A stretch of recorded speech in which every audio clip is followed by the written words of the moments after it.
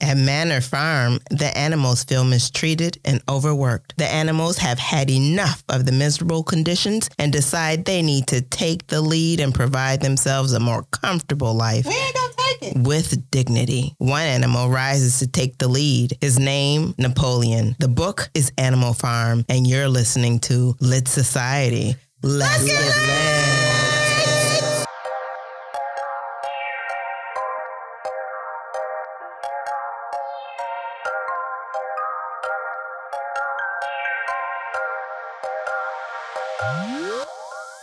Hi, readers. This is Alexis. And this is Kari. And you're listening to Lit Society, a show about books and drama. Are you guys ready for a relit episode? It's lit. Relit this week.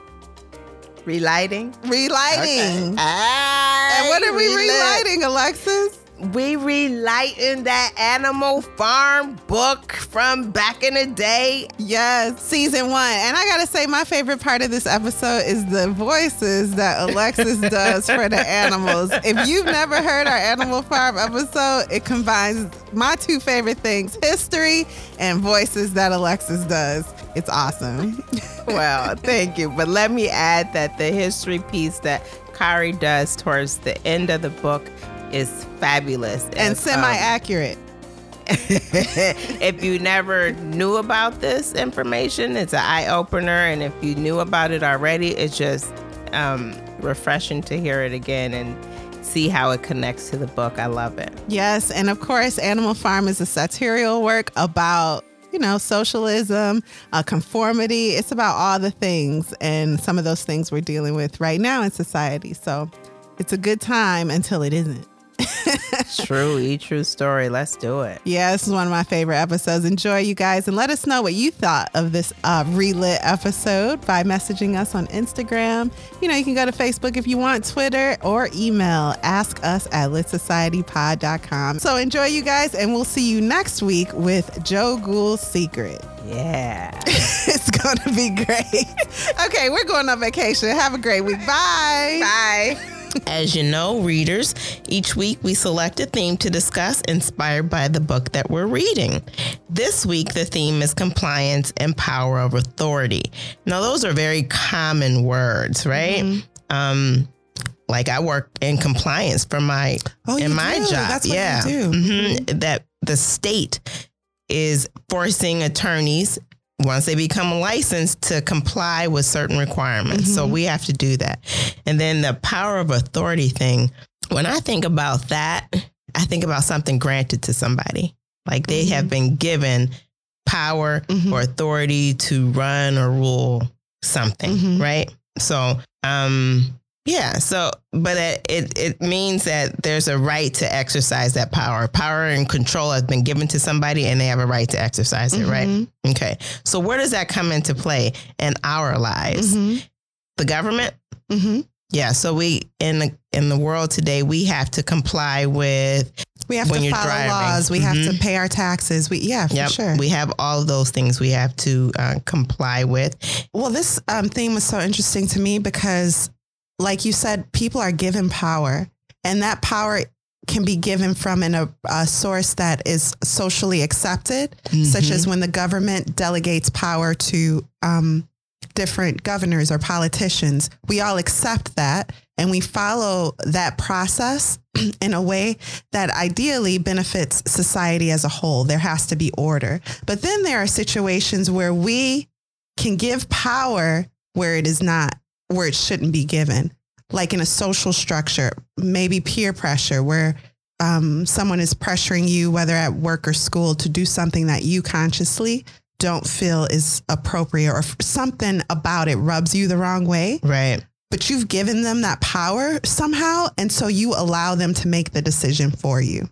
Do you know what I mean? Yeah. So what's an example of where you would give somebody power, maybe unknowingly? I think about Weinstein or the Me Too movement, where because now I will tell you, I have had meetings with bosses in hotel lobbies or even like large hotel suites. And that is not a weird thing in a For lot you. of. No, it is not. Sometimes I guess it depends you have on the to get a area of meeting work. done. You have to get a meeting done, and you can give people trust based on their habitual interactions with you, to the point where you are in a situation, maybe even a hotel lobby, no one else knows you're there, but you're with this person that you trust to a degree, and your focus is really on getting the task done. Okay. You're like, this is the last resort. If we don't do this today, then this is like another project hanging over my head, and I need this done. So wherever you are, I'm coming to where you are, and we are going to finish this. So that depends on the line of work you're in. Because that doesn't... Maybe, but even in that case, you are trusting someone. I'm going to apply it to myself. In that case, I am trusting someone who has not actually earned my trust.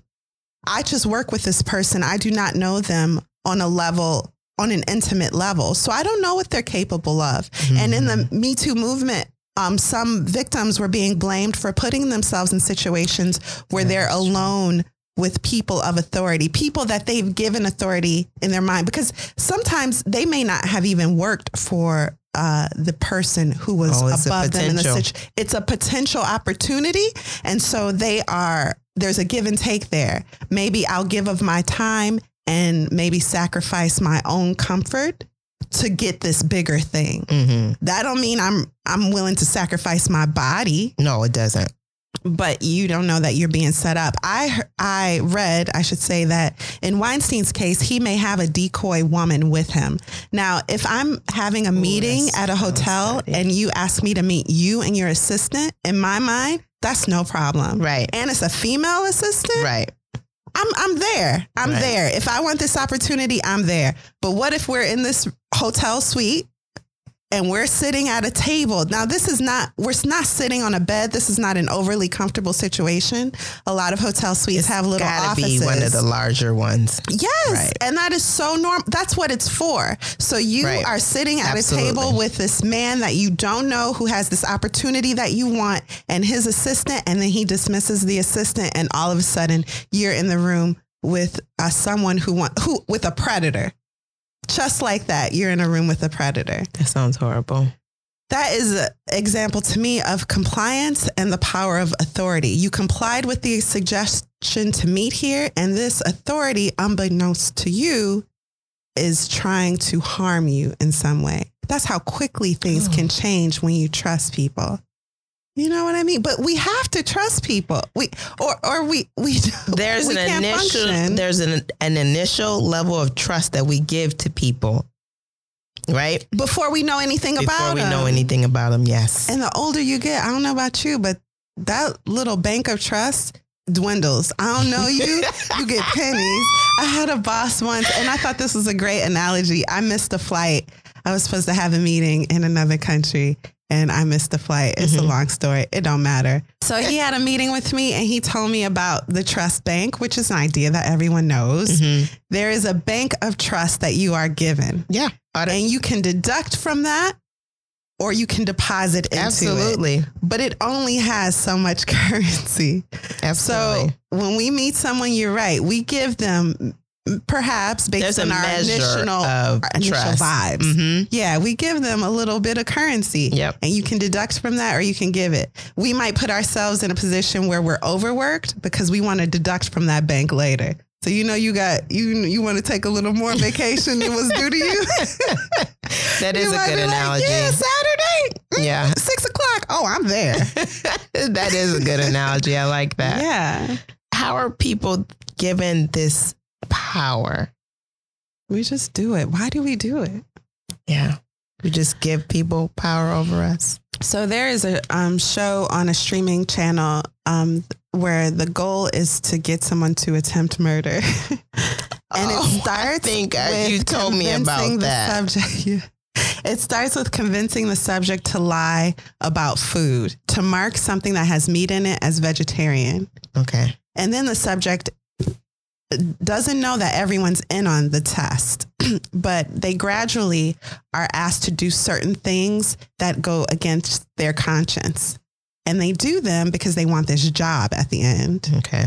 The last thing to do is push a man off of a roof. Wow. So it starts with marking food with meat in it as vegetarian, and the end result is murder.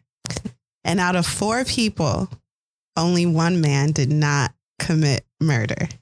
Wow, that is really deep. And when I tell you the suggestions, at no point were these people tied legally or physically to the situation. They could all walk away. That is crazy. One woman who did push the man at the end off the roof says, well, I just feel like compliance is in my breeding. She was English. Okay. English white. And then other people were like, well, this has taught me that I have to stand up for myself.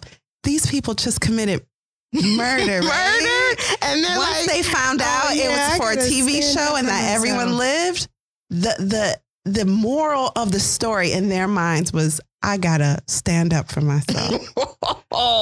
Not, I need therapy. I need to reevaluate my principles, the principles my life is based. No, I gotta stand up for myself so I don't kill nobody. Wow, that's really that blew deep. My mind. But it was a slow chipping away Yep.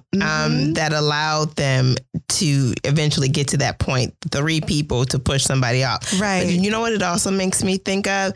It makes me think of military and how they're compliant because do first, ask later. Yeah, that's what the instruction is. So that's very interesting. Because if I'm asking you to carry out a mission and you got a million questions, we all going to die. Right. And so we don't really have time to kind of break it down to you. I just need you to do what I say. And then I wanted to quickly talk about this book by Robert Beno Cialdini. He sounds Italian. He is, but he's from Milwaukee. Hey! And he wrote a book on persuasion and marketing, and I'm in marketing. So this was pretty interesting to me.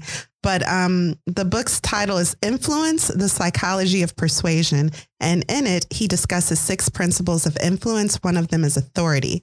And that's the one I wanted to focus on. He talks about people's tendency to comply with people in positions of authority. And this can include government leaders, teachers, and even doctors. Some people don't question their doctors because they feel like the doctor knows everything and I don't want to upset the doctor. A standard to not question people in the power or authority or with who you perceive to have more knowledge than you. Doctors work for you. Okay. You are the person in the authority in that room. Okay. People don't see it that way though. Yeah. Unfortunately. Yeah. My grandmother was very big on that. I tell you. You don't tell me. Yeah. You don't tell me. You can tell me if that fits, but I'm going to give you the final answer. You can give me the options and thank you. That is your job. Yep. Okay. And so he states this Professor Cialdini. Oh, I'm sorry. I did not mention he's Professor Emeritus of Psychology and Marketing at Arizona State University. Okay. So there are his credentials. Anyway, he states we're first inclined to make the easier decision rather than the accurate, more difficult one. So if there's an authority figure who can make the decision for us, we go ahead and make better it to the gooder. Yeah. Yeah. But this can be a good thing. True. Children, don't touch the stove because it's hot. Right. They don't do it because they know it's hot. They do it because their parents tell them not to. Right. And that can, manifest itself in different ways as adults. But so it can save us, but of course it can be bad. Nazi Germany, Harvey Weinstein, for example, Me Too movement. It can be bad to just trust authority without question. And then you're familiar with the Milgram experiment where, darn, it sounds familiar. Real quick. Okay. So one of the most famous studies of obedience in psychology was carried out by Stanley Milgram. And he wanted to test the theory that people who acted in cases of genocide, like in Nazi Germany, were really just following orders. That's what I was talking about when I was talking about compliance, because what they said was, this is what I was instructed to do. So I'm not at fault. Yes. So he took out an ad for volunteers to participate in a study at Yale. Right. So anyway, the volunteer was called the teacher, and the authority in the room was them. Their partner, one of Milgram's insiders, was called the learner. The learner had to have fake electrodes attached to his body, like an electric chair, kind of. But anyway, and the person presiding over both of them, the teacher and the learner, was called the experimenter. So the experimenter brings in the teacher. The teacher is the volunteer, the only one who's not in on it, and tells him, for every wrong answer the learner gives, I need you to shock them a little bit. Ooh. as they answer more and more wrong answers, increase the voltage. Oh, yes. I do remember this. We studied it in psychology. Oh, did you? Yeah. So the learner who's in on it is like faking pain, like screaming, "Oh, please stop. You're going to kill me. I'm going to die." Some of them became unconscious or seemed to be unconscious as if they were dead. 65% of the teachers or volunteers continue to the highest level of 450 volts only because the experimenter would tell them, "You have no choice but to continue." That was it. What point do you say I do have a choice? You ain't got to be there. You don't have to be there. Do we continue to have this conversation every week? It seems I know. that it comes back to you have a choice. Yeah. You get to decide where you go from here. Mm-hmm. Wow, that's deep. You told me one time, because I was telling this little girl to hug someone, and you told me never tell children who they have to hug. I don't think it's a good idea. I don't. The sentence was so simple, but yeah, who do I think I am to tell a child who they, and it was innocent, you know, they just had an attitude, the kid did. And I'm like, no, you have to go around the room and say hi to everyone and hug everyone. No, you don't. Hi is one thing, but hug too. Maybe you don't even have to say hi. You know what? I don't know. I don't know anymore. If you don't feel like it, don't do it. And I don't care what age you are.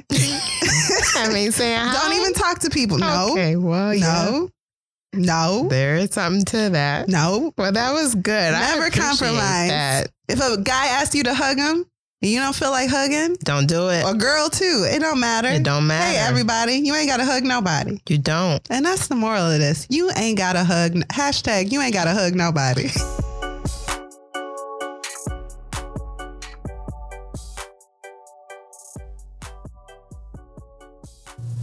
And we're back. Woo! I don't Kari, know if I did that. Yeah. Can you give us some context around the book and maybe a little bit about the author?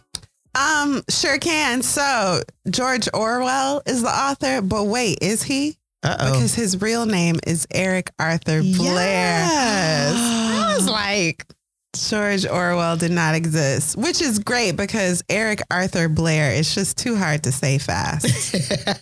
So why are we in a hurry to say it? George Orwell. That's easy. Okay. George Orwell. Yeah, that's easier. Okay. So he was an English novelist, essayist, journalist, and critic. Some things about him. He was a man who was not religious. However, he based his actions on his personal more views of morality and principle. He was a very principle driven man. For example, he fought in the Spanish War. Yeah. Not because he was Spanish. Oh no, because he was born in like India. He was like a English Indian, right? Right. Like an English man born in India. Yep. Anyway, he fought in the Spanish Civil War because let's see if I can get this. He believed that Spain had a decent government. Yeah. Yeah. So he very believed. Principled. Yeah. So he's very principled, willing to risk his life for a system of a society that he felt was morally correct. Yeah. He attacked the Soviet Union and communism at a time when even in the West, the ideas of Stalin's Soviet Union were being romanticized. Even right here in the States. So he wrote Animal Farm in 1943, but people weren't ready to think that dismally about socialism just yet. Right. So his book was like hated. Do you remember? I'm sorry. No, please. Do you remember? You see how I'm milking this? I got like 3 sentences here. Do you remember what the original title of the book was? The Farm of Animals. No. Animal Farm, a fairy tale. Oh, yes. Yeah. Because he wanted people to like read it. Yeah. Right? It's compared to Voltaire's, that book that he has that's like fantastical. Yeah. Candid something. I can remember. Candide. No, that's it for real. I think that's it. But the way you said it. I know, right? People could see your face when you did that. My pinky was up. So, but he took that off because they wouldn't sell it. The U.S. took it off in order for it to be sold here. Because it needed to be more political. Or they why? needed to remove, they didn't like, the fairy tale part of it. That's weird because like the movie remakes or the movie. There are and they're very like for kids. The ones I saw. And I thought that's not appropriate. Oh, because that's not what this so book then is they're about. not talking about the allegory. They're talking about the actual Animal Farm. Yeah, but they are talking about the allegory. Oh, they are in the movies? Yeah. Oh, wow. That's very interesting. Yeah, don't look them up. Sorry, I even mentioned them. Okay. But anyway, you couldn't talk bad about the Soviet Union at one time in history because it made you look like a Nazi supporter. It's like one or the other, which actually manifests itself in the book. So people were like, who is this talking bad about the Soviet Union? We hate you. But then later, the Soviet Union came crashing. And even before that, I think the Animal Farm people started to get it. Right. And so, he was like, well, y'all like this political stuff? Because I'm going to keep writing about that. Yeah. And he wrote 1984 famously and a few others. Okay. Well, that's and I've never read any of them until now. I thought you read this book before. No, you didn't. You thought I pretended to in one class at one time or another. Oh, man, you are really fooling me with these books. What came before Spark Note? Cliff Notes? Cliff Notes. Oh, shout out to Cliff Notes. Got me to my graduation day. Wow. Oh, I did want to say that in the Ukrainian version of Animal Farm, he writes the foreword, and he's a little more forthcoming in his motivations for the book. So he says things like the communist manhunts in Spain, which he narrowly escaped, coincided with the Moscow purges, which were basically just a hunt for political enemies and mass killings. This is deep. And he wrote, that taught me how easily totalitarian propaganda can control the opinions of enlightened people in democratic countries. So you're chipping away at it little by little. Yeah. So he was very socialist. Even though this book seems anti-socialist, that was not the point of it. It was just what it's really to be anti or against is optimism. He hated optimism. Stop thinking things gonna be okay. Always think about what can go wrong and expect it, and then prepare yourself for it. He was very half empty. All the glasses was half empty, but that's okay because I brought my own milk. You know what I mean?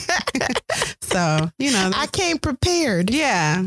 Oh, that makes me think of a character in the book. All right, then. That was a good one. I appreciate that. Glad it's over because that's all I got. Well, we only have a few minutes, okay? Yeah, we got to wrap this time up. We ain't going to be here for 5 hours like usual. No, we won't.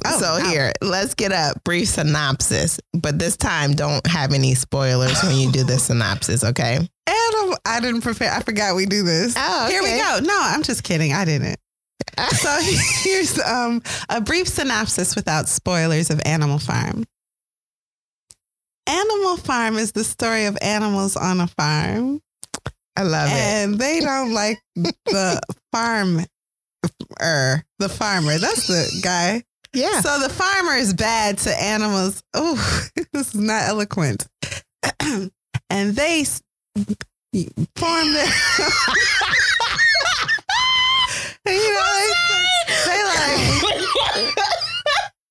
They like animals are doing it for themselves. Yeah, pretty much. Their own government kind of structure within the farm, and they it all goes good until it goes bad. This book was so short. I read it. It feels like days ago, years ago. I know what you mean. So I don't really remember what it's about. Oh, here we go. Okay, well, I'm right here with you, sis. Thank you. Oh, thank you. Okay, but we're going to get started in it. Okay. So we'll take that deep dive into this book, Kari. Okay. Part 1, Old Major has a dream. So they're on the farm, right? The animals. Mm-hmm. And the farmer, Mr. Jones, is drunk again. And he goes to bed, and Old Major, who's like this prize-winning boar, is the most respected and one of the wisest animals on the farm. And he's old. So he has a meeting with all the animals, and they gather in the barn.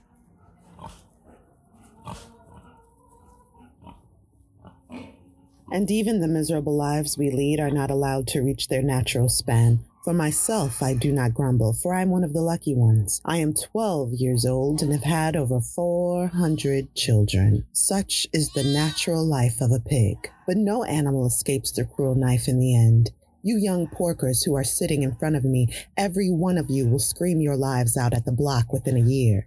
To that horror we all must come, cows, pigs, hens, sheep, everyone. Even the horses and the dogs have no better fate. You, boxer, the very day that those great muscles of yours lose their power, Jones will sell you to the knackers, who will cut your throat and boil you down for the foxhounds. As for the dogs, when they grow old and toothless, Jones ties a brick round their necks and drowns them in the nearest pond. Is it not clear, comrades, that all the evils of this life of ours spring from the tyranny of human beings? Only get rid of man, and the produce of our labor would be our own. Almost overnight, we could become rich and free. What then must we do? Why, work night and day, body and soul, for the overthrow of the human race. That is my message to you, comrades. Rebellion! I do not know when that rebellion will come. It might be in a week or in 100 years, but I know, as surely as I see this straw beneath my feet, that sooner or later justice will be done. Fix your eyes on that, comrades, throughout the short remainder of your lives. And above all, pass on this message of mine to those who come after you so that future generations shall carry on the struggle until it is victorious. And you know what? By the end of his speech, I also was on the side of the animal. Well, he did have that rousing and he made some valid points. He was like, you know, man is the only animal on earth that takes more than they give. Ooh, I felt bad as a human reading that part. I was like, what do I was like, oh, instant vegetarianism. Here I come. And in this barn, I'm not going to go over every character in this book, but there are a few that I think we need to remember. Yeah. And I'll go in order of my affection for them. Oh. Number one. Oh. The cat. Really? Yeah, the cat's like, he's not a huge character here. He is not a huge character. But you know, I would really think you wouldn't bring the cat out at all. The cat is awesome. First of all, while they're having this meeting, the cat's asleep because he done found like a space between the horses to like nuzzle up and get all warm. He's and like, no one bothers him because he purrs, and so it's cute. Mm-hmm. Wow, it's great. And then there's you don't have to remember Old Major because he gonna die soon. So forget that name. But put in yo stinking good for nothing brains Boxer, who is better than any man, woman, or child I've ever met. Hard Boxer. Worker. There's no word lazy in that at all. And talk about giving, generous, devoted, loyal, all the good adjectives. That's Boxer. Boxer's a horse. He's a little dumb. But you know what? He's all those other things, too, that we said. And so that makes up for it. Also dumb. Then there's Clover. She's a horse. She's a mare. So you got two horses, right? Boxer's a stylist. Ooh. Freud, is that you? Boxer's the stallion. And Clover's the mare. And she's like all motherly to everybody. Yes. For everyone, she's great. Then there's Benjamin. He's like an old crotchety man, and he hates everyone and he hates the world, but he loves Boxer, but he won't say it. They are besties. They hang out all the time and they just don't talk, which is like a true friend, right? You don't have to talk when you're hanging out. They have a bromance. They have a true bromance. Yeah. Where when a Boxer has flies on him, Benjamin uses his tail to swat the flies. Yep. And they just sit and are content not saying anything. Mm-hmm. So that's Benjamin. He's a donkey. Then there's Muriel. Is that how you say that name? Muriel? Yeah, sure. That's Muriel. what I would think, nope, anyway. You're right. Muriel. She's a goat. Later, she'll become literate. That's all you need to know about her. And then there's Molly. And that's me. Molly is like, no, that's not me, because Molly is out here winning awards for her beauty. I But she's shallow. And she like sugar. And she like wanders in like, hey, y'all, this way to me now. Oh, okay. I'm going to sit down and play with my hair. And she like playing with her hair. And I got a closet full of horsehair. And I like playing with it too. So I'm Molly. Ooh, okay, Molly. So, yeah, we already talked about the dream. Let's continue on to the next part of the book, which comes quickly. Ooh, it comes fast and quick. So quick. Just like life. Oh, the meeting ends with an anthem that Old Major has created called Beasts of England. This is the anthem for the animals that encourages them that one day they will rule Earth and humanity will be gone and it will just be peace and animals. And it's to the tune of Shake a Tail Feather by Nelly. All the people to the floor. No. All the animals gonna grow. I didn't read it that way when I was trying to sing it. Hey, rule the earth. So, Revolution Part 2. Second chapter, Mr. Jones is drunk again. Oh my goodness. But he's so drunk now that he unforgivably, in my opinion, neglects to feed the animals. This is true. For like a couple days, right? Yep. And they're like, we can't take this. And so long story short, they beat him up and kick him out. They rose up. And they're like, oh, that was quick. They did not expect the revolution to come as quickly as it did. But and it came and they had to like get him. Yeah. They did. They got him though. I mean, yeah. So as soon as the revolution happens, the pigs, led by Napoleon and Snowball, establish a government with 7 commandments. Quickly, here they are. All right, run them for us. 1. Whatever goes upon 2 legs is an enemy. 2. Whatever goes upon 4 legs or has wings is a friend. 3. No animal shall wear clothes. 4. No animal shall sleep in a bed. 5. No animal shall drink alcohol. 6. No animal shall kill any other animal. And 7. All animals are equal.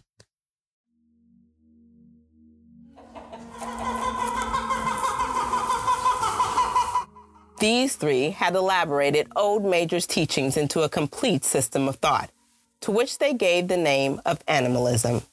Several nights a week after Mr. Jones was asleep, they held secret meetings in the barn and expounded the principles of animalism to the others. At the beginning, they met with much stupidity and apathy. Some of the animals talked of the duty of loyalty to Mr. Jones, whom they referred to as Master, or made elementary remarks such as, Mr. Jones feeds us. If he were gone, we should starve to death. Others asked such questions as, why should we care what happens after we are dead? Or, if this rebellion is to happen anyway, what difference does it make whether we work for it or not? And the pigs had great difficulty in making them see that this was contrary to the spirit of animalism. The stupidest questions of all were asked by Molly, the white mare. The very first question she asked Snowball was, will there still be sugar after the rebellion? No, said Snowball firmly. We have no means of making sugar on this farm. Besides, you do not need sugar. You will have all the oats and hay you want. And shall I still be allowed to wear ribbons in my mane? Asked Molly. Comrade, those ribbons that you are so devoted to are the badge of slavery. Can you not understand that liberty is worth more than ribbons? Molly agreed, but she did not sound very convinced. When they're having this meeting where the commandments are unveiled, the cows look a little restless and they realize the cows have to be milked and the pigs do it successfully. And everyone's just looking at the milk and it's looking good. And they like, what did we used to do with this? We want milk. And then someone goes, I think it used to be like poured into our mash and we would eat some of it and then they sold the rest of it. Yeah. And then Napoleon, Napoleon and Snowball are the 2 major pigs that have put themselves up as leaders. Napoleon goes, hey, everyone. Hey, shut up. Harvest got to be done. Go harvest, okay? Don't worry about the milk. We got and they're this like, milk. you're right. We got to harvest. It's our farm now. We have to. And everyone just feels responsible. They're all chipping in. And when they come back from a long day of harvest, wouldn't you know it? The milk gone. It disappeared. But then, that's not what they're in it for. So no one really asks. Right. They're like, whatever. Matter. So part 3, the stanky leg. So 4 legs good, 2 legs bad becomes the mantra that the sheep, what do sheep do? Belch? No. It's a B word. Bleat. That's all they can say. 4 legs good, 2 legs bad all the time. You'd be like, hey, sheep, what time is it? 4 legs good, 2 legs. And you're like, I didn't ask you all that. Right. So everyone's like, so anyway, the pigs are cementing their authority. They take the milk for brain food, quote unquote. The dogs have babies. Napoleon takes the pups. No one asks questions because everyone is trusting each other. This is the utopian society that they worked for. They've now given up that compliance. Yes. Right? Yes. The work is hard, but more efficient than when the farmer, the human farmer was head. Right. Because everyone's doing their part. Even the birds are coming down to pick up, to glean. So they're gleaning. Yeah, that's the only word. We read, you guys. It's hard to remember words on this show. Give us a break. Yeah. Anyway, so they come gleaning and adding it to the pile for the majority, and they all do their part, and it's great. But it's hard work. Boxer, the loyal horse that we professed our love for, his mantra is, I will work harder. I must work harder. I love this because it takes personal responsibility. Absolutely. And I'm all about that. A flag is raised, the hoof and the horn. So now the farm is becoming animalism is more than an ideology. It's almost a religion. Yeah. Yeah. So they are singing their songs, their political songs, just like today, which is like a hymn. They're raising their flag, which is their emblem of worship. They have a meeting every Sunday. To go over the ideologies of animalism and how they can all contribute as a whole for the betterment of the farm. Yeah. Also, the animals start to notice that Snowball and Napoleon, they ain't really getting along. Yeah. I've talked about Napoleon and Snowball, but I should also mention that there's another pig by the name of Squealer. Squealer spreads the gospel of animalism throughout the farm. So when the animals start doubting their leaders, Napoleon and Snowball, Squealer is the one that goes to each animal house or whatever. Yeah. And tells them, oh, no, you thought that they were sleeping in the farmer's home because they're adopting human ways? I hope you're not dumb enough to think that, because the truth is they need their rest because they're working hard for you. Right. And you don't want Mr. Jones to come back, do you? Oh, there was always the threat. You don't want Mr. Jones to come back. And the animals are like, well, no. So I guess we have to agree with this. And that's fine if it's for our benefit. Anyway, we can all agree that things are better now than it was under Mr. Jones. Right. That's how every conversation Squealer ends. He was an eloquent speaker. Yeah. Part 4. Very persuasive. Battle of the Shed. So Mr. Jones is like going all around town drinking and crying, and people are like, oh, what kind of man lets the animals take his house? But some people eventually feel sorry for him, and they're like, come on, we'll go get your farm, okay? Just go get some like guns and stuff, and we'll just go shoot all the animals and like get your farm back. No, not guns, gun. So the Battle of the Cowshed. Mr. Jones returns with his cronies, and they come busting up in there, and the animals are like, oh, not today. Especially Snowball, who has studied tactics by Julius Caesar, and he's prepared for battle. Yes. And so Snowball is valiant. He runs ahead of everyone, and he's the one who takes the brunt of Mr. Jones's gun. That pellet streams right down his back, and blood pours down Snowball, and he continues going. And Boxer, who's the loyal one, is just like punching the air and like kicking people. And he like, I gotta fight for the animal farm. But Ooh, a loyalist. he actually hits one of the younger humans. Yeah, that's and true. he thinks he killed him. Mm-hmm. And this tears Boxer apart inside. And he's like, this boy, who in my mind is like 15, is dead because of me. Mm-hmm. I don't want to kill. I just don't want to be abused by humans. Actually, during this entire battle, there is no mention of Napoleon. That is noteworthy. Right. Very noteworthy. So at the end of the battle, which the animals win, they reclaim Animal Farm for now and hand out medals to those who fought bravely. Valiantly. Yeah. So those medals are called Animal Hero First Class and Animal Hero Second Class. First class medals go to Snowball and Boxer. Also, that 15-year-old who was just knocked out by Boxer, he ain't dead. So he runs away and gets away and it's fine. And Boxer's like, whew. Part 5. Mo, Molly, Mo, Molly, Mo. Molly! So Molly, who's the vain horse, is like missing during the battle. And people go looking for her. Where was she? As winter drew on, Molly became more and more troublesome. She was late for work every morning and excused herself by saying she had overslept. And she complained of mysterious pains, although her appetite was excellent. On every kind of pretext, she would run away from work and go to the drinking pool where she would stand foolishly gazing at her own reflection in the water. But there were also rumors of something more serious. One day, as Molly strode blithely into the yard, flirting her long tail and chewing at a stalk of hay, Clover took her aside. "Molly," she said, "I have something very serious to say to you. This morning I saw you looking over the hedge that divides Animal Farm from Foxwood. One of Mr. Pilkington's men was standing on the other side of the hedge, and I was a long way away, but I am almost certain I saw this. He was talking to you, and you were allowing him to stroke your nose. What does that mean, Molly?" "He didn't!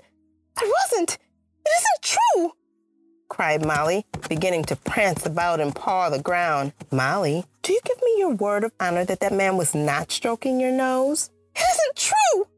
repeated Molly, but she could not look Clover in the face, and the next moment she took to her heels and galloped away into the field. A thought struck Clover. Without saying anything to the others, she went to Molly's stall and turned over the straw with her hoof.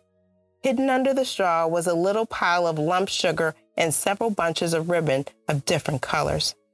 3 days later, Molly disappeared. For some weeks, nothing was known of her whereabouts. Then the pigeons reported that they had seen her on the other side of Willingdon. She was between the shafts of a smart dog cart painted red and black, which was standing outside of a public house. A fat, red-faced man in checked breeches and gaiters, who looked like a publican, was stroking her nose and feeding her with sugar. Her coat was newly clipped, and she wore a scarlet ribbon around her forelock. She appeared to be enjoying herself, so the pigeon said. None of the animals ever mentioned Molly again. She's very happy and at peace with this situation. Listen, Molly didn't never want no Animal Farm. This was y'all's idea, and me and Molly gonna go to the beauty supply store, okay, with our booze. She's been waiting and for this y'all fight opportunity. for what y'all believe in, but leave us out of it, okay? We want to be where the sugar at. The sugar and the ribbons. So anyway, Napoleon and Snowball also continue to argue in this part of the book, but in a more aggressive way. Yes. Snowball presents the plans for a windmill. This is huge. This windmill becomes the purpose in all the animals' life. Yeah. Snowball presents it Snowball presents it where once we build this windmill, we can work less. Because yes, our harvest is more successful, but we're all working too much. We need to work smarter, not 3-day harder. work week would be coming. 3-day work week. We can all meditate more on the ideas of animalism, spend time with our families. Doesn't that sound good? And everyone's like, I don't know, does it? So also it should be noted, no one's too bright. Okay. They're all doing their best, but collectively, there's not many lights on in that lamp. They're easily persuaded. Yes, that's Very a better easily. way to explain it. Napoleon stands up during this meeting and goes, "Hey, the windmill's a bad idea," and sits down. And Snowball's like, "Well, if that's all you got, I'm going to talk more about how the windmill's great." And by the time Snowball's done in his passionate, genuine speech, all the animals are like, okay, let's get this windmill going. Let's do the windmill. Napoleon stands up and lets out a yell that is strange. Everyone is at attention. Dogs run in, attack Snowball, and chase him off of the property. It was a dog call. It was a dog call that Napoleon was giving. Mm-hmm. And those dogs are the baby pups, now grown, the dogs that Napoleon took and no one asked questions about. Yeah. He's been raising them as his own little private security team. That was deep. And so now Napoleon is the sole leader in power. And Boxer adds to his catchphrase, I will work harder, the phrase, Napoleon is always right. Yeah. So good thing Molly got out when she did. She's smart. Because she would not have made it. So Snowball is given a death sentence by Napoleon, who is now the sole leader of Animal Farm. Once the animals realize the pigs are sleeping in the farmer's home, they're like, but I thought we aren't supposed to sleep in beds. Muriel, who's the goat that is very literate, more literate than the other animals aside from the pigs, lets them know that the commandment now reads, no animal shall sleep in a bed with sheets. And they go, with sheets? Was that there? I guess it was, because it's there now. And they just accept it. They're very accepting, this animal population. So with Snowball out of the picture, Napoleon surprises everyone. Even though he peed on the plans, he decides that a windmill is a good idea, and he convinces everyone that he was always on the side of the windmill and that it was Snowball who hated the idea because Snowball was a traitor in our midst. So whatever. Slowly but surely they feed that line to the other animals that Snowball was a traitor who was never on the team. He was always in cahoots with the humans. And Boxer goes, but I feel like he fought valiantly with us at the Battle of Cowshed. Now, remember that only Boxer and Snowball won the medals. Yep. But he is later convinced, no, brother, comrade, you are remembering that wrong. Yeah. I hope you don't think that's true, because Snowball, we believe, has some secret agents who we still haven't figured out who they are. I mean, yeah, it's implicated that maybe you're not as loyal as you seem, Boxer. And then Boxer straightens up and is like, well, if Napoleon said so, then it must be right. And Snowball must have been a traitor. The animals begin to build the windmill at Napoleon's direction. So they are still working on the farm and spending time building this windmill. They are giving all they have to these projects with all of their heart because they believe it contributes to the good of the majority. And that's their goal. Part 7, the coldest winter ever. So there is a harsh winter that comes. Things start going wrong on the farm, and everything that goes wrong, Snowball is blamed for. He's not there. Napoleon needs a scapegoat. And so they just use Snowball. There is, amongst the pigs, a few that were loyal to Snowball.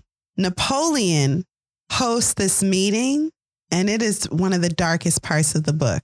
Oh, Napoleon has his guard dogs tear to pieces anyone that he suspects was loyal to Snowball. Some of these animals even confess their loyalty, which I didn't understand, and their throats are ripped out. Yeah, so they were dogs. they felt like they had done something wrong, so they were trying to come forward and confess. And everybody that did that met their demise.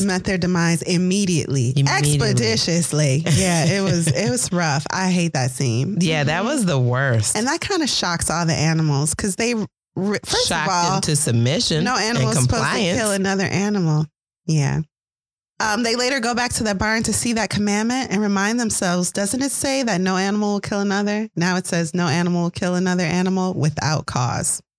So obviously someone is doctoring up these commandments. Ivy. Chapter 9, when it all falls down. So Boxer gets injured, and the pigs are telling the animals, don't worry, we'll send Boxer to the best doctor in the land. Fools! Fools! Shouted Benjamin, prancing around them and stamping the earth with his small hoofs. Fools! fools! Do you not see what is written on the side of the van? That gave the animals pause, and there was a hush. Muriel began to spell out the words, but Benjamin pushed her aside. In the midst of a deadly silence, he read, Alfred Simmons, horse slaughterer and glue boiler, Willingdon, dealer in hides and bone metal, kennels supplied. Do you not understand what that means? They are taking Boxer to the knackers. A cry of horror burst from all the animals. At this moment, the man on the box whipped up his horses and the van moved out of the yard at a smart trot. All the animals followed, crying out at the tops of their voices. Clover forced her way to the front. The van began to gather speed. Clover tried to stir her stout limbs to a gallop and achieved a canter. Boxer! She cried. Boxer! Boxer! Boxer! And just at this moment, as though he had heard the uproar outside, Boxer's face, with the white stripe down his nose, appeared at the small window at the back of the van. Boxer! Cried Clover in a terrible voice. Boxer, get out! Get out quickly! They're taking you to your death! All the animals took up the cry of, Get out, Boxer! Get out! But the van was already gathering speed and drawing away from them. It was uncertain whether Boxer had understood what Clover had said, but a moment later his face disappeared from the window, and there was a sound of a tremendous drumming of hoofs inside the van. He was trying to kick his way out. The time had been when a few kicks from Boxer's hoofs would have smashed the van to matchwood, but alas, his strength had left him, and in a few moments the sound of drumming hoofs grew fainter and died away. In desperation, the animals began appealing to the two horses who drew the van to stop. Comrades, comrades, they shouted. Don't take your brother to his death. But the stupid brutes, too ignorant to realize what was happening, merely set back their ears and quickened their pace. Boxer's face did not reappear at the window. Too late. Someone thought of racing ahead and shutting the 5-barred gate. But in another moment, the van was through it and rapidly disappearing down the road. Boxer was never seen again. So, Boxer is sent to the glue factory. And the pigs try to convince everyone, especially Squealer, no, you thought it said glue factory? The hospital had bought the van from a glue factory, you guys. Boxer will be back. Boxer never comes back. And forgot to change the name. Yeah. Repaint over it. Okay. Many years have passed. This is the last part when it all falls down. Many years have passed. Folks is dead. The dead people. Muriel, who was the most literate. All the commandments, by the way, are basically changed now to allow the pigs to do whatever they want. Who else is dead? Mr. Jones is even dead. The human that used to own the farm, the farmer. The windmill, however, is built. It's successful. It's making money. But you know who don't see that money? The animals. You know who sees it? The pigs. They're involved in commerce with neighboring farms. So the pigs and the dogs are still living in luxury. All the animals hear Clover let out this bleeding scream. They go to see what's wrong with her, and they see that she's looking at the farmer's house where the pigs live. And they all walk out like a procession on 2 legs. Ooh. The pigs have taught themselves to walk on 2 legs. Wow. The sheep adopt the maxim, 4 legs good, 2 legs better. Wow. Only one commandment is left. They go to look at it. And it now says all animals are equal, but some are more equal than others. Napoleon is smoking a pipe, walking on 2 legs, wearing clothes. This is deep. This book is deep. One night, a bunch of men show up to the property to party with the pigs. The pigs have a cocktail gentleman's party. The animals gentleman's party. Okay. With the people. The animals look in the window cautiously to see what's going on. And they see that the pigs and the men are toasting to one another. They're sharing jokes, anecdotes. And eventually the animals can't tell who is a pig and who is a man. And the book ends. So I want to briefly talk about what this book is really about. On the surface, it's a concept that is easily digestible, corruption and abuse of power. Mm-hmm. But George Orwell wrote this book to be a satire on the Soviet Union. And this is how. Okay. Do we know the difference between socialism and communism? No. Okay. I know what communism is, but I don't know what socialism is. So socialism in our society is found in our school system, or the idea of universal health care, where an individual contributes to something that helps the majority. All the individuals just do what they can. They don't have a quota. They do what they can, in our case, pay taxes based on their individual limits. So the same thing is not asked of each individual. You're just asked to do the best you can. Okay. In it's the like school boxer. system? Yeah, because the school system is a public school system. Okay. I do mean specifically public school and not private school. Sorry. Okay. Communism, however, gives more power to the government.